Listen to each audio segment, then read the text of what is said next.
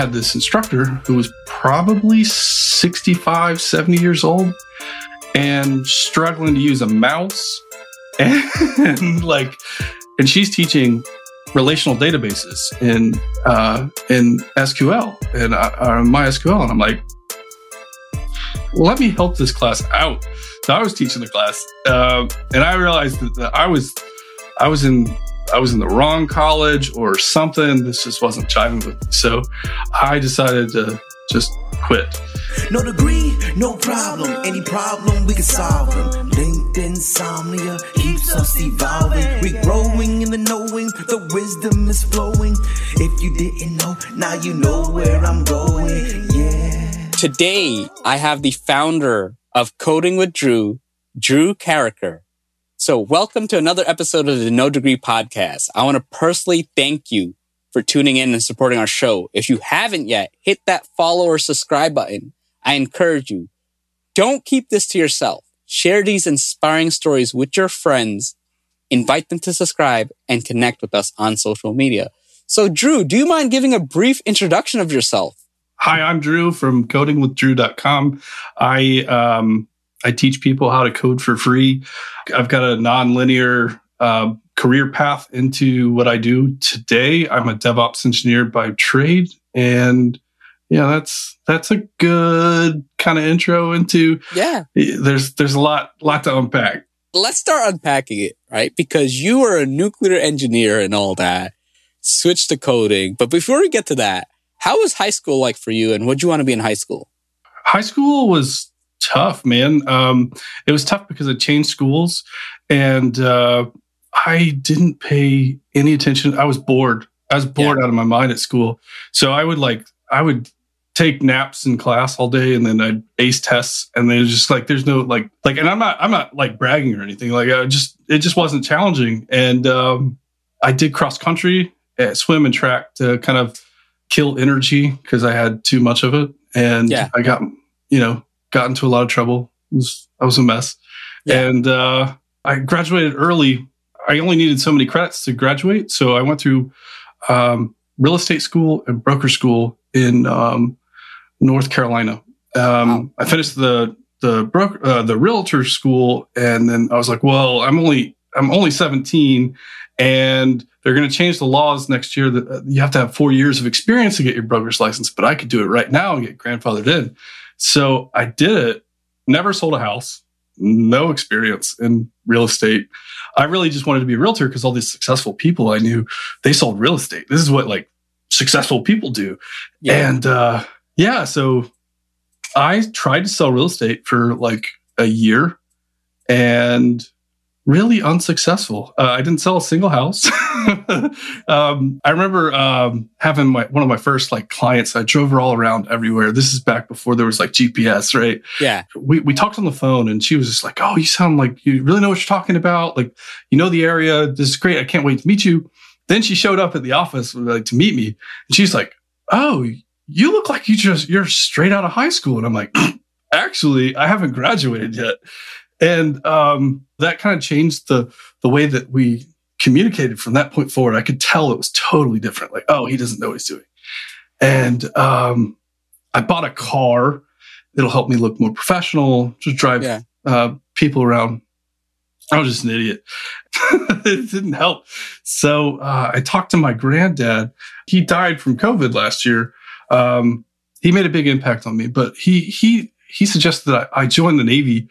Because he's like, worst case, you just have like a backup plan and you go to college. And so, so that's what I did. I joined the Navy. He's like, yeah, just go non-combatant. Like, you don't have to worry about it. And so I went to a recruiter's office. Like, I was full of myself. Like at this time in my life, like totally full of myself, super confident, didn't read anything. Like I can actually say I never read a whole book. Like, so I went to this recruiter's office, and the recruiter's like, "Hey, you got to take this test." So I took this test on this computer for the ASVAB. It's like an ASVAB mock test. And I did pretty good. And he's like, "Oh, you're going to be a nuke." And I'm like, "What is that?" He's like, "Oh, you're going to make more money than all your peers. Don't worry." And I'm like, "Well, I like money, so let's do it." And like, took took me to MEPS. I took the test. I scored, I want to say like an 85, like nothing like to brag about, like, but 85 on the ASVAB is the top 15% or something. So that qualified me to be a nuclear engineer and then in the United States Navy. It's just like, sure, I'll do it. Like, there's some prestige to that. And so I was working at Steak and Shake at night. I was working at Circuit City during like whenever they would schedule me. And then I was working at Century 21 fixing these old dudes' computers because that's all I had any value for. They're like, hey, you work at Circuit City. Can you fix my computer? Like, and so, yeah, I just sold computers there. I didn't know anything about computers, but I had a lot of confidence, and I didn't mind walking up to strangers and talking to them, being like, hey, like, I see that you're looking at computers. Can I help you? Just no, like worry that like I'm being weird or anything. Like, it was just yeah. Fast forward 10 years. I did 10 years in the Navy. I did 5 back-to-back deployments. I was stationed in Japan for 3 years and Virginia for 3. And it was a exhausting experience. I am formally educated as a nuclear engineer, but I don't do anything with it because I can't stand it. Nuclear engineering was exceptionally exhausting. The people I worked for did not have empathy. They did not have a lot of qualities that I wanted to emulate in my life. I found that in what I do now. I work for a lot of really interesting people, and they all have empathy. And it's just amazing. That's a lot further than high school, though. Sorry. Yeah, no, I mean, look, stories are stories, and I'm not going to interrupt a good story. So you were in the Navy for 10 years. When did you kind of go to college? Because you went to college, but you didn't finish. So can you mind diving into that a little? Yeah, so I got out, and I had Montgomery GI Bill benefits that weren't usable, so I could use the post 9/11. So I used the post 9/11, and I started with a what was it? Technical degree in nuclear engineering. I did 2 semesters, and I was like, I'm done. I'm not doing college anymore. I don't have the energy for this. I had a newborn son, and I was just like, this is just not for me. I wasn't happy. So I started getting into this like downward spiral, and my wife picked up on it, and she's like, why don't you do something you're actually interested in? Like, you seem really interested in computers. Why don't you go into information security or information, IS? And I was like, yeah, sure. So I went, and my first semester, I was taking a class on Microsoft Access. You know how useful that is? It's useless. And this was in 2015. There's no real job market for that. Like, why is college teaching this? Doesn't make a whole lot of sense. But you do learn databases. And I had taught myself Microsoft Access while I was in the Navy. And I had this instructor who was probably 65, 70 years old and struggling to use a mouse. And she's teaching relational databases in SQL and MySQL. And I'm like, let me help this class out. So I was teaching the class, and I realized that I was in the wrong college or something. This just wasn't jiving with me. So I decided to just quit. And then we moved to Alaska, and I started college there at Alaska Pacific University for a business degree. And I fell in love with a lot of the concepts of marketing. Marketing is really interesting. I got to take business administration classes, finance, stuff like that. And it was really interesting. I also took like geology. Like, how does this help me with my career? Like, why am I taking a lot of these classes for like, so I enjoyed aspects of college. I did not enjoy having to do homework. I don't like doing homework. If you ever want to teach me, no, nobody does. But like, I have like this, my wife describes me as somebody who has a special way of procrastinating. So like, I won't start working out like on a workout routine unless it's on a Monday. Like, it's a special kind of procrastination. And like with college, the same thing within high school, I would wait until the last minute for everything. And like, I just don't want to do it. And then now I'm under pressure so I can get stuff done, knock it out. And so that was the entire stint of college. So I did a total of like 3 years in college, but no discernible degree. I think I have 120 credits. Nothing that I can use towards anything. I don't really even care. The last interview that I had that asked me about college was I don't think I've ever been asked about my college ever. Okay. So did you work as a nuclear engineer outside the Navy? Yeah. So I was, I worked for the shipyard as a quality assurance engineer. So I actually wrote procedures for nuclear retest work, which is they go break apart a nuclear system and then they've got to put it back together. So I would write tests cases for all the different scenarios. So like, this is how the system works and follow this procedure. I mean, the Navy did one thing really well for me. It taught me how to learn. So the Navy school is something special. That school, just to give you a perspective, you have mandatory study hours. Like you're clocked in and you're in a secure confidential workspace, right? Like there's no windows. There's no like, you lock your work up when you're done with it. And you don't talk. So you're in there for 35 hours a week outside of 8 hours per day of death by PowerPoint. Just somebody at the front, click, and you're taking notes the whole time. So they taught me how to learn because if you couldn't tread water, you were kicked out of the program. So there's a lot of pressure. And I do really well under pressure. So it was really good. And I learned that if I give myself too much work, that I work better than if I have too little. It's just the weirdest thing. I don't know. I'm probably an anomaly in that regard, I think. Do you have ADD? I probably have undiagnosed ADD. I don't know. So look, there's an interesting framework. It's called ICNU. For people with ADD, if a task does not fall into any one of those categories, they have trouble doing it. So I stands for interesting, C stands for challenging, N stands for novel, and U stands for urgent. So tasks that don't fall into any one of those, it's impossible to do. And then the other thing is tasks that fit all of them are really like video games end up fitting up all of them. That's why like addicting things tend to. So just FYI. That sounds exactly, you just described everything about me to the T. So maybe I'm not an anomaly at all. Actually, I'm just like tooting my own horn over here. To the T. Wow. Yeah, you know what? I was hearing it and I was like, man, he sounds like it. Like a guy put under pressure. Because it's one of those things. It's just how the brain works. And it's an executive function deficit, not necessarily attention. I'm learning all kinds of stuff from you. Like you were telling me about like my sleep. My sleep schedule is odd compared to it's what did you call it? It's advanced sleep phase disorder. So you sleep earlier and wake up earlier.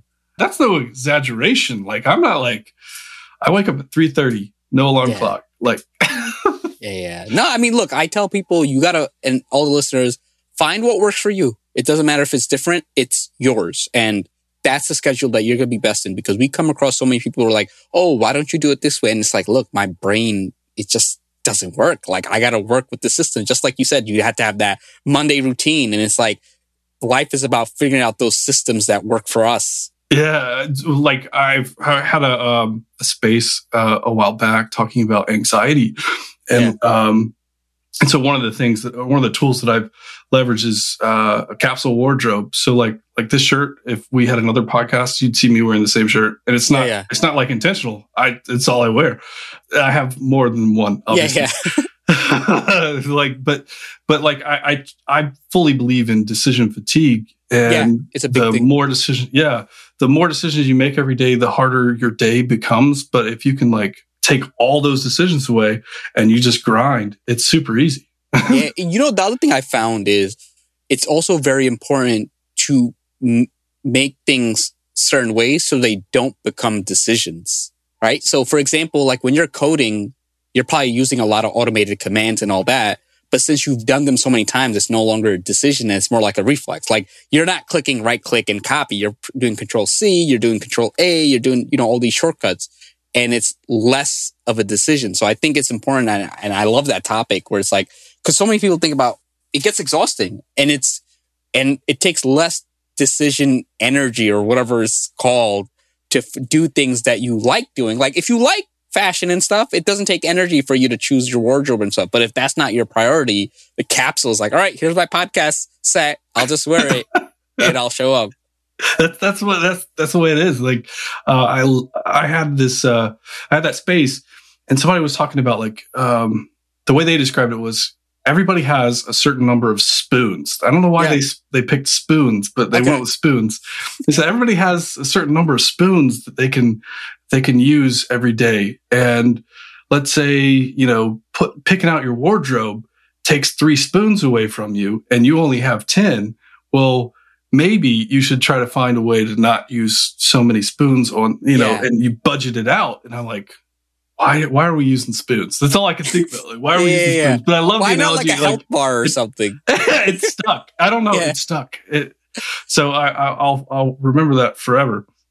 But back to the way that the Navy taught me how to learn. They taught me to basically consume, then do, and then turn around and teach. And I've heard somebody else put it in that framework: learn, do, teach. And I thought it was brilliant because that's exactly the way they taught. Like we're consuming all day, death by PowerPoint, like somebody clicking, and then they require us to do our homework.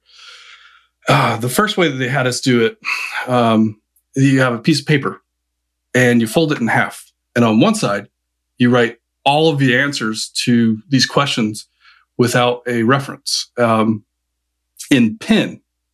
So there's no undos. You can't you're not allowed to mark stuff out or anything. And then on the other side, it has to be 100% correct. And you could do it in pencil, so you could erase and stuff. That was really kind of the do. And then the teach part was we would have 35 hours where we'd have to study, and eventually you run out of materials to study, and you're just sitting at the table like I can't stay awake.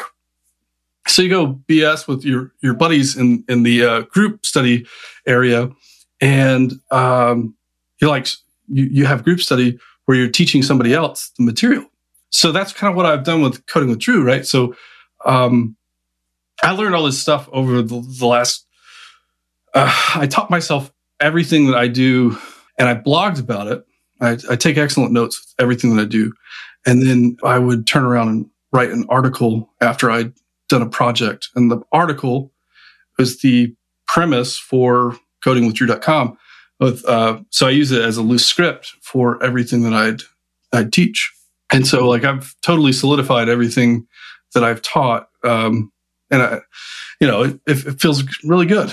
No, that's amazing. So how many years did you work as a nuclear engineer before, and how'd you go about teaching yourself things? So I guess technically I was a nuclear engineer for right around 10 years total. I got out and all I could do was get a job at the shipyard. I applied for 400 jobs my first year. I had a kid on the way. I contacted my brother-in-law. He was like, I already transitioned out of the Navy, he was in the Air Force. And he's like, let me just help you out and try to mentor you. He's like, get a spreadsheet. And I want you to go and find a bunch of jobs, put them on that spreadsheet. And then I want you to apply for them and give all this information. I'm like, okay, all right. So I legit did 400 jobs my first year. I interviewed at Google, Amazon, a bunch of different places, but only maybe a total of 10 places actually interviewed me beyond me sending out my resume. And I was doing it the way everybody, our parents tell us how to do. Just go apply for some jobs. It's not that hard. Dude, it's a full-time job applying for jobs. And if they're posted publicly, there's tons of competition. And I didn't know any of these tricks or anything because I didn't have to think about applying for jobs or anything else in the Navy. I didn't even have to think about health insurance. Health insurance is a total crazy concept. I don't even understand. That's way off topic. But, no, I mean, look, it's true. When you're applying for jobs, these are things you have to consider, right? Because you could get a well-paying job, but if you have a family and it has no health insurance, or bad health insurance, it's like you may as well take a lower-paying job with good health insurance. I applied like crazy. I did the shotgun approach. Yeah, and that was abysmal failure. And every time I would not hear back, or I would get a declination letter, it would just send me in a further spiral. I would just get like, this is terrible. I hated it. So my wife's like, well, what if I could make more money than you? I know you don't want to work at the shipyard. You don't want to do anything with the Navy. Like, what if I can make more money than you? I'm like, I'm a nuclear engineer. Like, what are you going to do? And she's like, well, they pay nurses really good in Alaska. And I'm like, let's go. Let's go. So we sold our house. We sold everything that wouldn't fit in a 5x10 trailer and drove to Alaska. And I had been hobby building WordPress websites, like just nothing that I would brag about. Nothing. These are terrible websites. And while I was up there, I made some friends. This is a podcast that's being recorded, so I can't talk about a lot of the details, but I made some friends, and they owned my first company that I had as a client. They owned a cannabis cultivation company. It's legal in Alaska. And they were like, I paid $2,000 for this piece of garbage website. Can you do better? And I was like, absolutely can. Yes. With full confidence and zero knowledge. I'm like, I absolutely can do better than this. They like what they paid $2,000 for was like a $65 in theme forest theme that didn't even have anything personal on it. It was literally a template. The theme. Yeah. Oh man. And I was like, oh my God, this is terrible. Yeah. And so I realized I could make money doing this. And so I just like full ham, throw the throttle all the way, full throttle. I'm going to go be a web developer and digital marketer. And so I started Host Octopus. And I had no knowledge of I didn't even know HTML. I embarrassingly didn't know HTML until about 2018. Like, know it. Like, I could read it and kind of like fake my way around by Googling some stuff. I'm trying not to curse. I'm sorry. It's okay. Old habits die hard. It's all right. So I really didn't know HTML until about 2018. But I knew the WordPress ecosystem and how the internet worked. Like it was operations all the way. Like I know operations. And so I just started teaching myself. So I got my first job in tech at a startup called Flywheel. And they had this employee enrichment program where they pay you $2,000 a year they didn't pay you. They would reimburse you $2,000 a year for going to conferences and courses that you wanted to take that would help you in your career. So I took full benefit of it, full advantage of it. I signed up for every Udemy course I could. I started learning HTML, CSS, JavaScript. I could not figure out JavaScript to save my life. JavaScript was such a terrible language to learn first.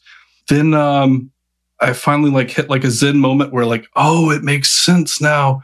And in 2020, I left Flywheel to go be a CDN engineer at Ally Bank. I ran their Akamai CDN. If you don't know what a CDN is, it's a content delivery network. It makes the internet faster. That's the best answer I can give you. Most people have no idea what a CDN is or how the internet really works after they press return. And that's okay. So that's why I'm super passionate about this. Coding with Drew is just kind of I want to teach people all this really cool stuff that you just didn't know existed. The internet is a miracle. We are so blessed to have it and grow up around it. But yeah, anyway, so I left.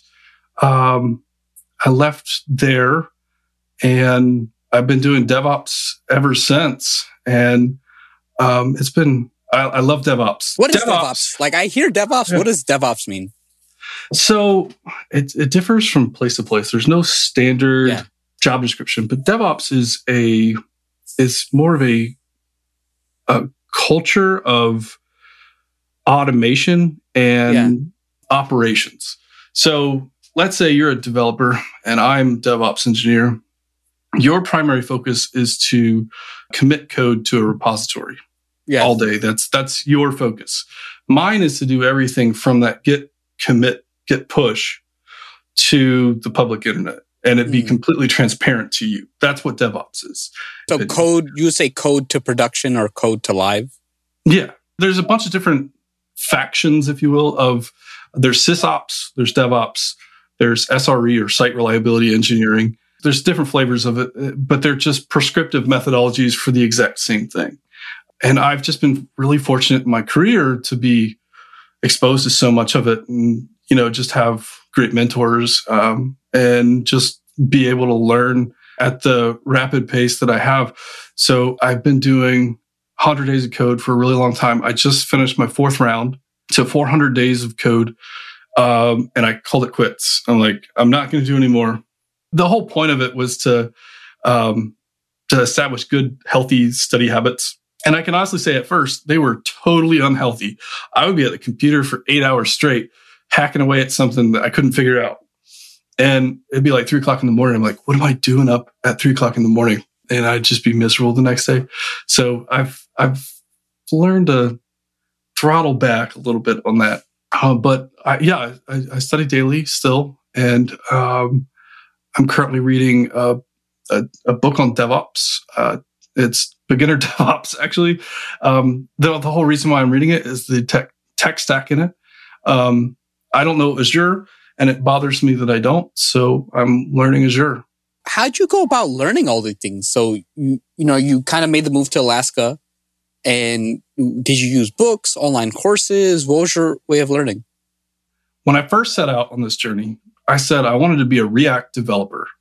And I don't know why I settled on React. This is what everybody on Twitter was talking about, right? Like, and this is why I had a space yesterday about Web3, because I see the same exact things with Web3 that I was seeing with React back in 2018. Everybody's like, React bros. It's so weird. So I guess I wanted to be a React developer. So the first thing I did was I went and looked at every job I could find in my local area that was hiring for React developers. And then I looked at their job criteria, like what their expectations were, and ignored college and all that stuff. Like, you need to know these things. And I just basically created a list of items that I needed to put underneath my belt. And then I went to Udemy and I purchased courses on all of the above. And then, within those courses, my thoughts are, if I don't like an instructor, or if I'm getting frustrated with the course, it's a bad course. Stop taking it. Take a different course. There's a plethora of courses. Why would you? It's not college where you signed up for this course and you're past the withdrawal date. So now you got to pay, X amount, full tuition for the entire. It's crazy. College is a crazy concept. It is. It absolutely is. And so, I just swapped around from course to course for the most part, and then would take excellent notes, and then create projects, and now codingwithdrew.com. And then, and I'm teaching it the way that I wish I was taught, and not just like this one little thing. Like, this is JavaScript in a vacuum. Like, none of the stuff that JavaScript touches, or why JavaScript is important. I wanted to teach the entire path all the way to what I felt was the appropriate time to learn JavaScript as your second language, not your first. What's the first language? Bash. Okay. No, I mean, it's good to know, because I actually started yesterday. I W3. Actually, you know what? Do you have SQL on your website? Not yet. Okay. I will, but it'll be on one of my advanced paid courses. So currently, I do not have any paid courses. I just have the free course. The free course covers HTML. I start with Markdown. Markdown, HTML, CSS, Bootstrap, Git, Bash, WordPress, and JavaScript. in kind of that order. And there's a logical reason, and I explain kind of why you go through each one of these the whole way through. Oh, no, that's amazing. Because I started learning SQL, and they were saying how SQL, and then there's like PHP, and sometimes you pull from PHP based sources or something. I forgot, something like that. But it doesn't exist in a vacuum, and it's good to know like where it plays a factor and who you're working with and what they have to use and all that. So that's pretty cool. So what was the inspiration for coding? Like, when did you become Coding with Drew? My wife she picked the logo and the name and everything. She's been encouraging me to do this for like 3 years now. I've been talking about making a course. I've had an idea for one. I just didn't feel like I had the roadmap created in my mind enough to be like, this is what you actually need to know without all the BS and the fluff, and not teaching you edge cases. You can Google edge cases. Those are not important to teach in a course. So my wife was the inspiration. Okay, that's cool. So now, obviously, like you did it to really teach people. Like, who is the ideal person for Coding with Drew? Someone who wants to become what in the future?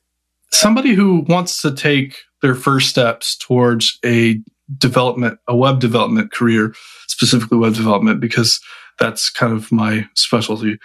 I want to teach people who have zero experience. Like, if you've already started learning, my course might not be the best one for you, because I start with the absolute beginning steps.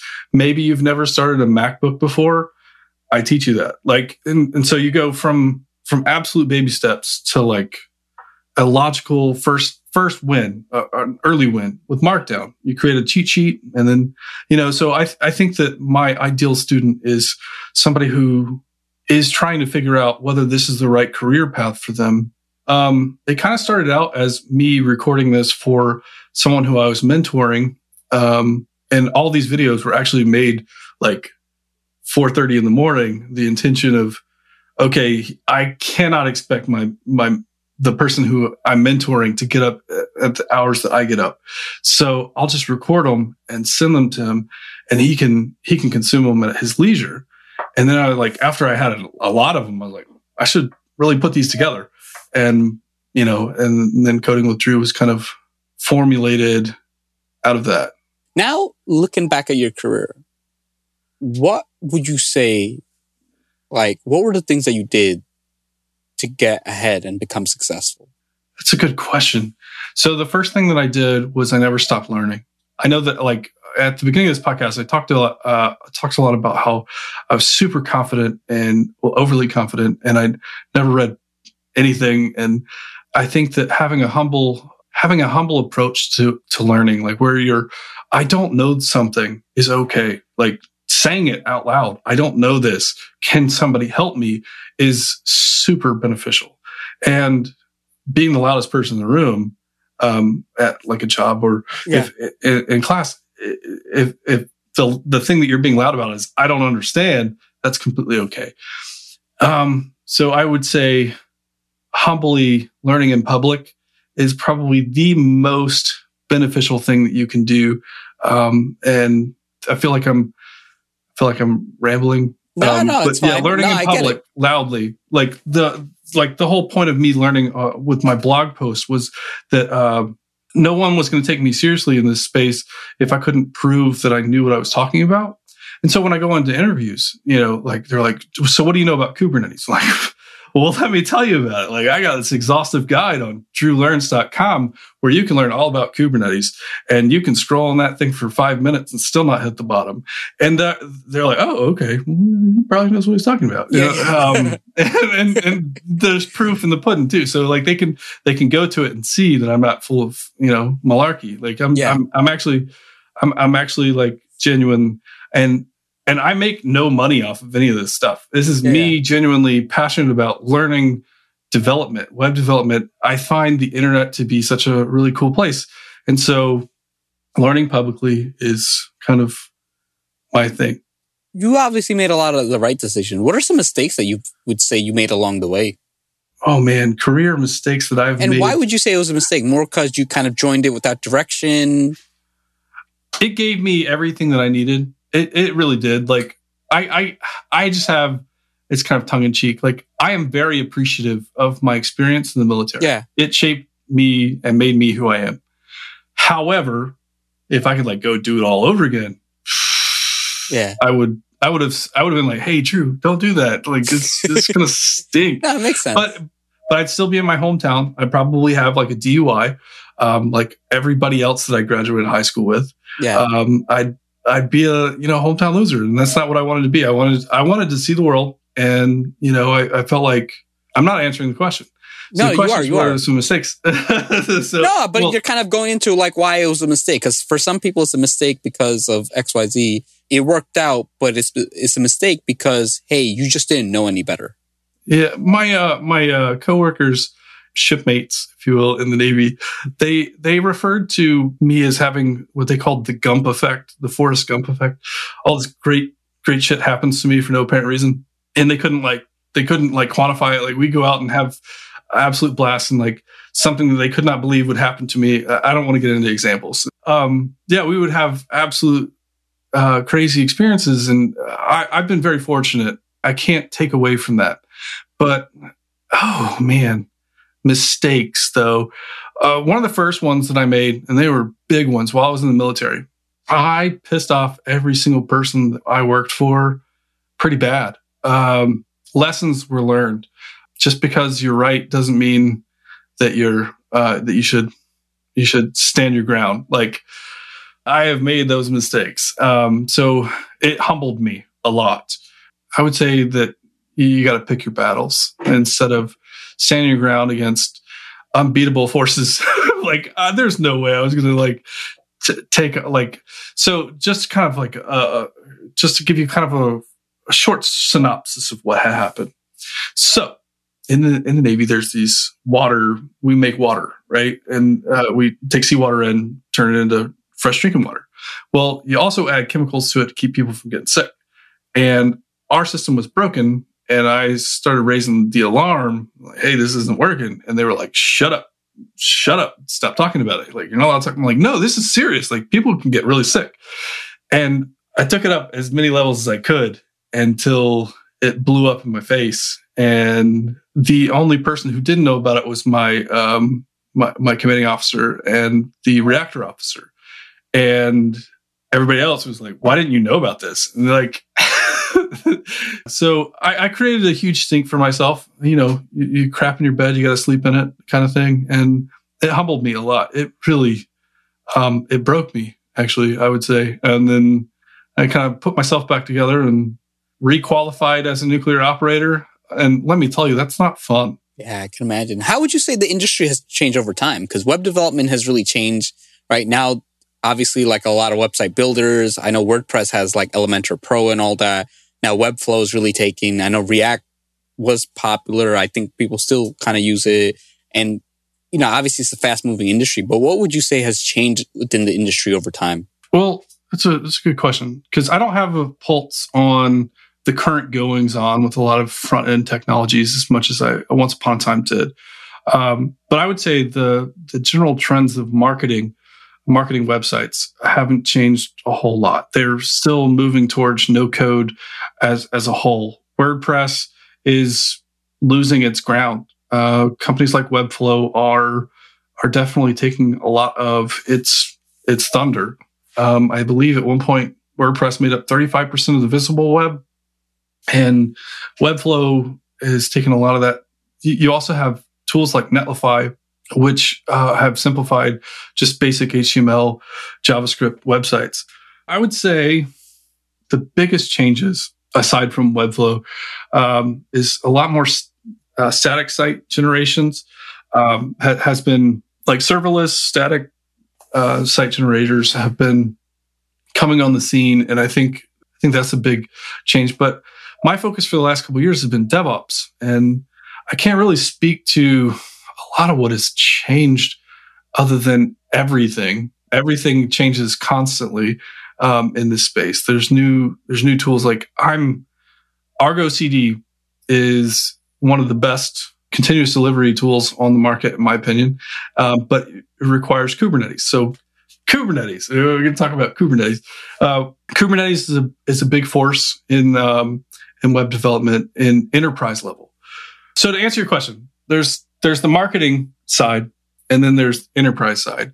Applications that you'd use on a regular basis, their changes have been towards the cloud more than anything. And then you have the marketing, which is moving more static, more no-code, low-code solutions more than ever before. No, that's good to know. So you obviously have a long career and it's still going on. What would you say is your biggest accomplishment?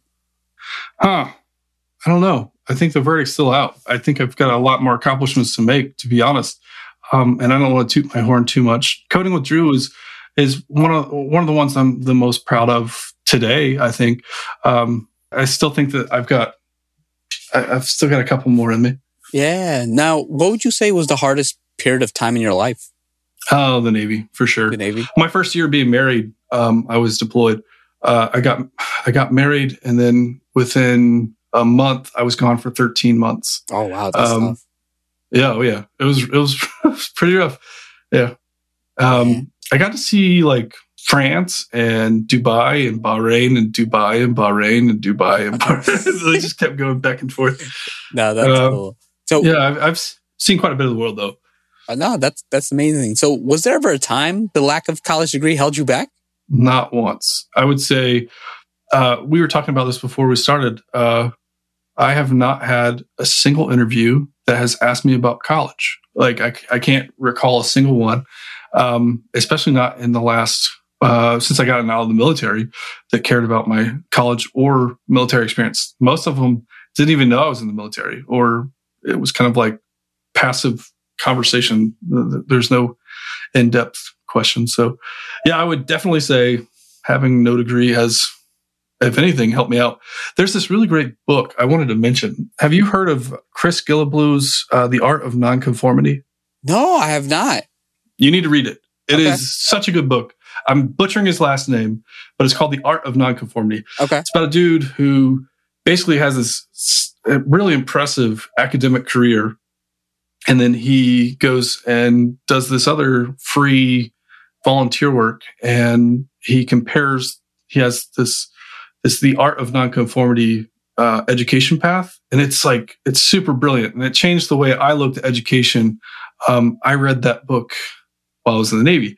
So the first book I read was the Bible, and then because I was tired of people telling me what I should believe and whatnot, and so I read the Bible. Probably not the best first read, but and then I've read so many books since then. I actually have read 2 books this week, and I'll be rounding off my 3rd in DevOps. Wow! So yeah, definitely. Respect. The Art of Nonconformity is an amazing book, and if there was one book that I would give away to anybody, it would be that one. Now, have you ever felt insecure about not having a degree? When I first got out of the military and I applied for a lot of jobs, yeah, I think that it's totally natural to blame yourself and find all your flaws and hyper focus on I'm a failure at getting a new job because I don't have X, Y, or Z.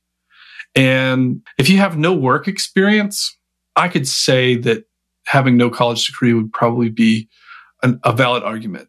But if you have some work experience, like anything, working at a gas station, Uber driving, doesn't matter. That's not an argument anymore. If you can speak to work experience and talk about this is the bottom line and why what I do affects, people's ability to make money, then you've got your education right there. I love it. What advice would you give to 18-year-old Drew? Well, aside from don't join the Navy. Yeah. And you know what? I'll make it easier. You meet 18-year-old Drew today, right? Because now today is different than when you were 18-year-old. But today, 18-year-old Drew, what would you tell him? Even if it's a system, hey, this is the system that works for you. Master the system, whether it's hey, make that Monday system or whatever. Tell myself to invest in Bitcoin as soon as it came out. That's what I would do. And then sell it before it crashed like before the Silk Road got caught. I guess that's when it like apexed. I think the Silk Road's no longer around. No more Bitcoin. No. Oh man, this is such a good question. I want to have like a good answer, and I don't feel like I have one.